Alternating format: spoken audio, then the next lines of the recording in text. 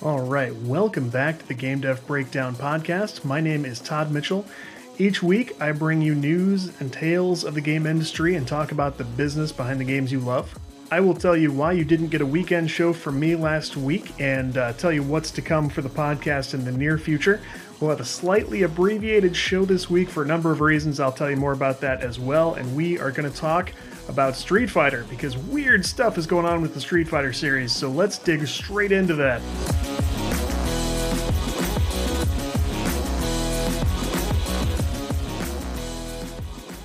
First, as always, I want to tell you about the main sponsor for the podcast, and that is Amazon.com. Amazon is, I don't have to tell you what's great about Amazon. You use Amazon all the time, just like I do. If you want a free, easy way to support the podcast, you can start your next trip to Amazon.com over at CodeWritePlay.com. If you click on the banner on the right side or the top of the homepage, or any page, you can go spend the same prices, do the same things over at Amazon, and we will get a little support from them, because we sent you their way, and that helps us grow, and we appreciate it so much. So again, that's Amazon.com through CodeWritePlay. To start off, if you were waiting by the iPhone or the computer or whatever you use to listen to podcasts over the weekend, hoping that the Game Dev Breakdown second show of the week was coming, I am sorry about that. I don't think that's the case for anybody, but I apologize. I was going to talk to our buddy Ray Merrick, who is a local indie comic living legend. If you've listened to Next Gen Nerds, you've heard me talk to him before. He's an interesting guy, one of my closest friends. We go way back. He's a great dude. We talked on Skype for, it was a good 30 minutes. It was, I was real excited about it and discovered that Skype wrecked that audio. I mean, it butchered the audio. So that was completely unusable. My plan is to circle back with Ray next week after things quiet down. I have had such a busy week. We've had some illness in the family. We are building a house as we speak, which is not your problem, I understand. And then this weekend is my wife and I's anniversary. So, sorry, we're going to go celebrate that and not think about anything else for a while.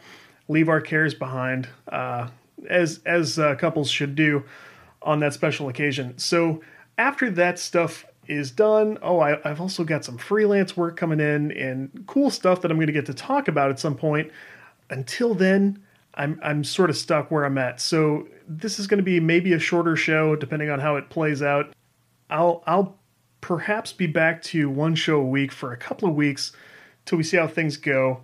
And I'll still put the same love and attention into the show that I always would.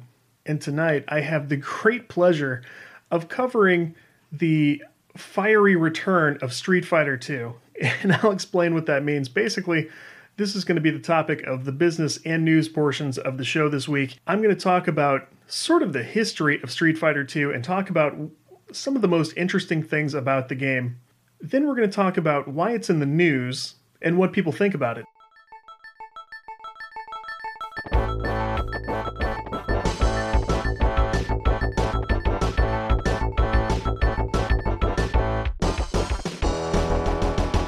Street Fighter 2, if you don't know, it's a fighting game from Capcom from the early 90s, follow-up to Street Fighter 1 from the mid-80s, and it was the 14th game created on Capcom's CP system, which is think of that as the computer inside the arcade cabinet if you're not familiar with that kind of equipment.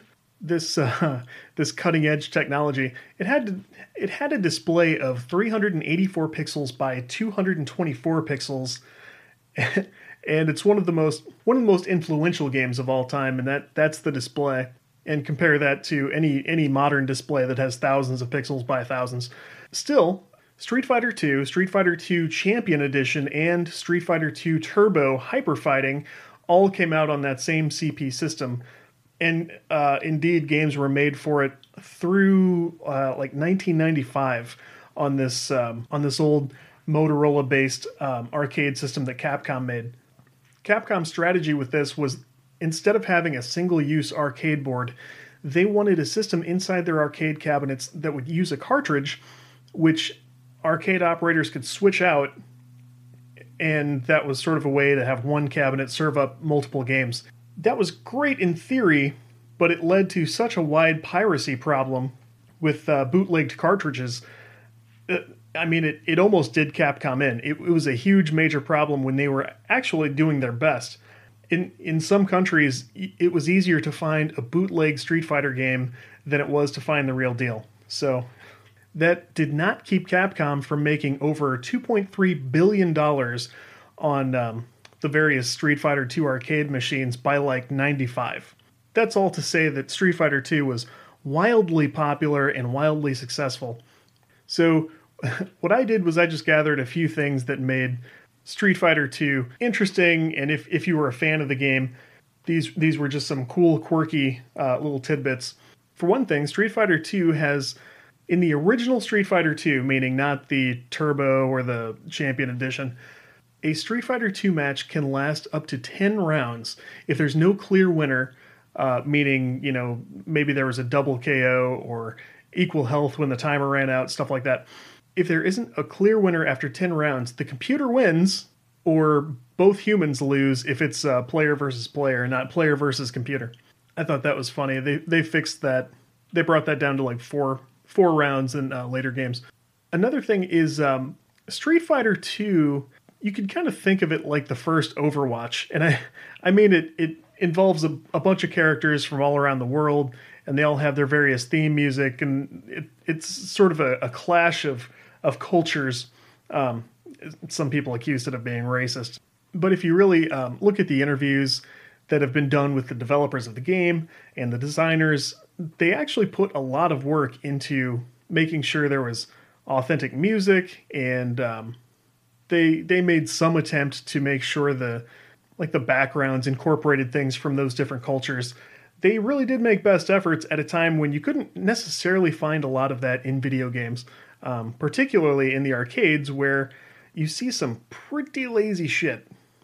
But if you go back and look at Street Fighter II, you've got fighters like the Japanese Karate Master, the American Special Forces Soldier, the Indian Yoga Master. And I want to note here, it's really funny if you look back at like media portrayal of yoga stuff in the 90s. Now it's something, it's basically stretching that soccer moms do. And in the 90s, it was basically like fire-breathing, scary-ass monsters with like shrunken skulls on. They're just basically horrifying devil worshippers of some kind. It was a very strange thing. I like our current take on it more, to be honest. Now here's a good little tidbit about Street Fighter II. Street Fighter II has, in addition to the normal players you can play with, they have the concept of Grandmasters, which are these players that only the computer can play. Those of you who only remember the later versions of Street Fighter II, you could play all the characters right from the start. But originally, players like Vega, M. Bison, Balrog, these characters were only, and Dhalsim, actually, these players were only computer players in the first version. So the funny thing with Balrog and M. Bison and Vega, they actually had their names rotated because when they designed Balrog, who we think of as Balrog in the American version, he's a boxer who looks a lot like Mike Tyson. And now think of the names M. Bison and Mike Tyson. So maybe you see where I'm going with this. In the original, in the Japanese version, the boxer was M. Bison, and he was designed after Mike Tyson. And it wasn't until they wanted to release this thing in the US that somebody went, hey, wait a minute. They're going to figure this out right away, and we're going to get sued. So what they did was they rotated his name. He became Balrog. And then you had the other switch between Vega and the new M. Bison. The funny thing about this is it actually worked. Like, those of us who were playing it in the 90s, not a whole lot of people made that connection. I never heard about that until I was an adult. And it never even came close to crossing my mind. I never would have figured that out. And I mean, at that time, like, everybody knew Mike Tyson and everybody knew Street Fighter. And like I said, I don't recall it ever coming up. There was also some funny well, maybe not funny. There was some controversy with what they call the attract mode. In the original versions of Street Fighter II, if you leave the game alone without playing it or without messing with it for a few minutes, it does different things to attract players to the machine. So it'll show two computer players fighting to show you what the game is like. It'll show you title screens, high scores, and then it has this weird animation thing. It sort of scrolls in from this like business park setting, and there are these two guys fighting in front of a crowd in the street. And I get it, Street Fighters, but these are not characters from the game, and it doesn't have anything to do with the actual story. It's just a scene of two guys fighting. Even though it's weird and kind of pointless, it has become sort of an iconic scene. They parodied this in the beginning of Super Meat Boy. But when American audiences saw this, it started coming up that, like, this is a weird animation of a white guy punching out a black guy. And people were like, this is sort of weird and racist. I don't think it was ever intended to be racist. I don't think the person who made it was racist. But this meant enough to people that in the later versions of the game, console ports and stuff, this turned into two white guys punching each other out. Like, why even include the scene if it means this much to people? But they took the time to redo that with a white dude getting punched out. So, and you can see that in the Genesis version. One of the last cool things about Street Fighter 2, the updated versions, including Hyper Fighting and Champion Edition, were largely influenced by those hacked versions of the game that you saw in the bootleg cabinets. Some were just basically copies of the game, but some of them had like these cool changes to the game where the characters moved faster, or you could use the same characters against each other. Capcom actually followed suit when they saw these hacked versions of their game and said, we need to capitalize on this. And I read that there was a lot of sort of controversy within the team about whether or not they wanted to do this, and they said, we developed this a certain way on purpose, and we're not going to let these other people do it. And when they made the changes, they were super popular. Like, more people remember those later versions than they do plain old Street Fighter 2. And on a more personal note, I will say this is one of the arcade cabinets I would love to own. I would say it's in the top 3 arcade games I would love to have in my house one day. Some version. I don't know for sure if it would be Street Fighter 2. It'd probably be Champion Edition. You would run into that in the arcades. I think that'd be the best one. But when my wife and I came to tour this house that we moved into a few years ago, when we came and walked through it the first day it was on the market, it still had all of the belongings of the previous homeowners in the house. So they just left the house and we got to walk around, look at their stuff. We got down to the basement storage area, which is now it's still storage, but it's also my weightlifting room and surplus tech equipment, all that sort of stuff. When we walked in there and I turned around, I was like, because this dude had an original Street Fighter 2 arcade cabinet just tucked in the corner of this storage room.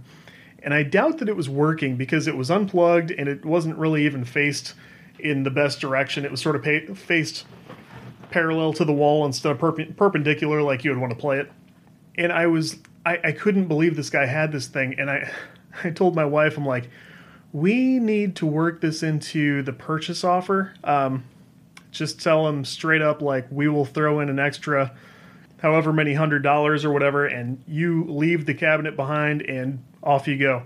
And unfortunately, relations between us and the sellers were strained like right away. Apparently it was our fault they had to move, and so they took it out on us, including, like, not only did we not get to talk about stuff like, hey, it'd be cool if we could buy this from you if you don't need it. Maybe I could actually fix it and take care of it properly.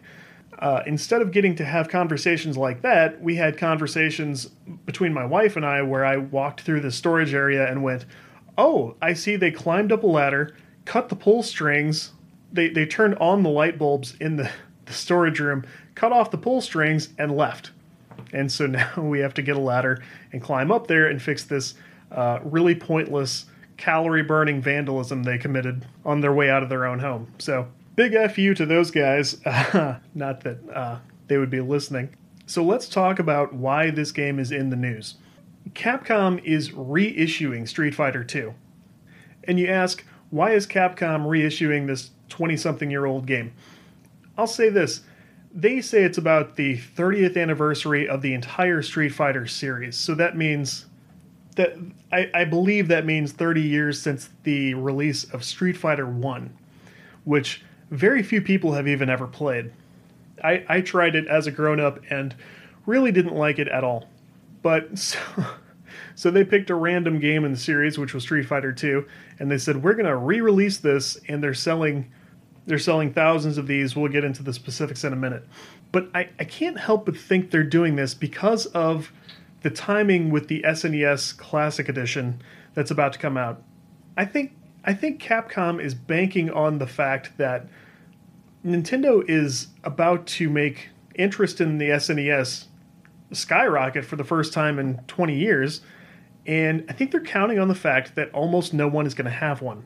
So do they have inside information? I don't know. I think we all realize we're screwed at this point, right? So I think they're counting on a big resurgence of people going out and buying actual, like, full-size SNES consoles, and then maybe they'll spend an extra $100 on this reissued Street Fighter 2. So for that reason, they're teaming up with someone or something called iam8bit to manufacture 5,000 units total of the Street Fighter 2 cartridge for the Super NES. They will either come in colors described as opaque Ryu headband red, or 1,000 of them will randomly be glow-in-the-dark Blanca green. And again, it costs $100, and they start shipping in late November. And, it includes a fancy booklet and some useless printouts, but mostly you're buying a $100 reprint of a Super Nintendo cartridge on which you can play Street Fighter 2. Now, it's worth noting that this thing has like a big giant paragraph about how flammable this piece of crap is going to be. Here it is. Use of this reproduction game cartridge on the SNES gaming hardware may cause the SNES console to overheat or catch fire. That's the first sentence. The SNES hardware is deemed a vintage collectible, so please exercise extreme caution when using the product and make sure there is fire extinguishment equipment nearby. Use of the product is at sole risk of the user. The product is sold as is. Neither iam8bit Incorporated nor Capcom Co. Ltd. make any representation or warranty express or implied of any kind, including any warranty merchantability, that word, of fitness for a particular use, or that the product is safe to use, and they shall have no liability for damage to property like your effing house burning down, or damage to persons like you being engulfed in flames, arising from use of the product. Nintendo of America is in no way associated with the release of this product. Boy, oh boy. So, house fires aside, the main reason this product is absurd at this point is that the SNES Classic Edition is re-releasing a game 2 releases newer from the Street Fighter series at almost the exact same time. It's $20 cheaper, and I'm talking about Street Fighter 2 Turbo Hyper Fighting, and the SNES Classic Edition has 20 more games, again at a cheaper price point. Not to mention, of course, this requires a working Super Nintendo that this game will apparently turn into a faulty toaster. $100 is too much to ask for this product, especially if it's going to burn your damn house down. I checked Twitter, and Twitter pretty much agrees with me.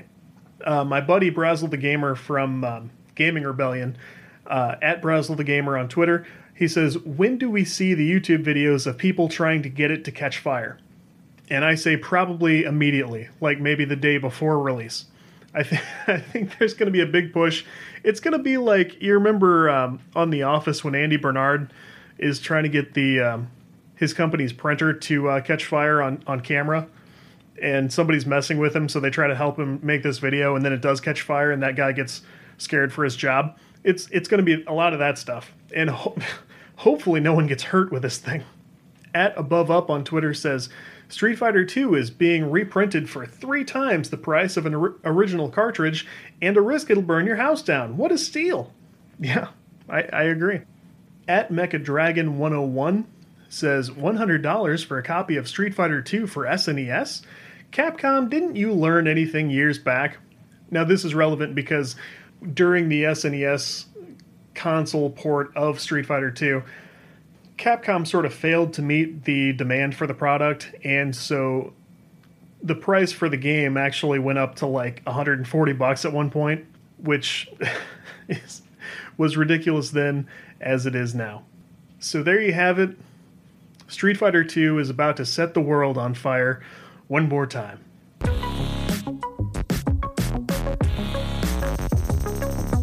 Alright, looks like we went about full time after all, which is great. I love spending time doing this, and I will always try to make time in my schedule for stuff like this because I just like to do it. So I hope you like to follow along and hear what's going on in the gaming world. If you haven't yet, I would love if you would stop by iTunes, Google Play, Stitcher Radio. There are a ton of places to subscribe to the show. You can also do it on SoundCloud. If you would consider leaving a great review, if you're enjoying the show, share it with a friend. That would help out a bunch. I'm going to keep trying to get guests on the show. I'm going to get my buddy Ray back. We'll have John back again. I've got some other people in mind. People with interesting ideas as it pertains to gaming. And again, this week is busy, but it'll be back to usual next week. May stick with one show a week for another week or two. In any case, let me know what you guys think about the Street Fighter thing. Tell me what else is on your mind, and I would love to talk about it. Until then, my name's Todd Mitchell. You guys keep playing, and I will talk to you next week.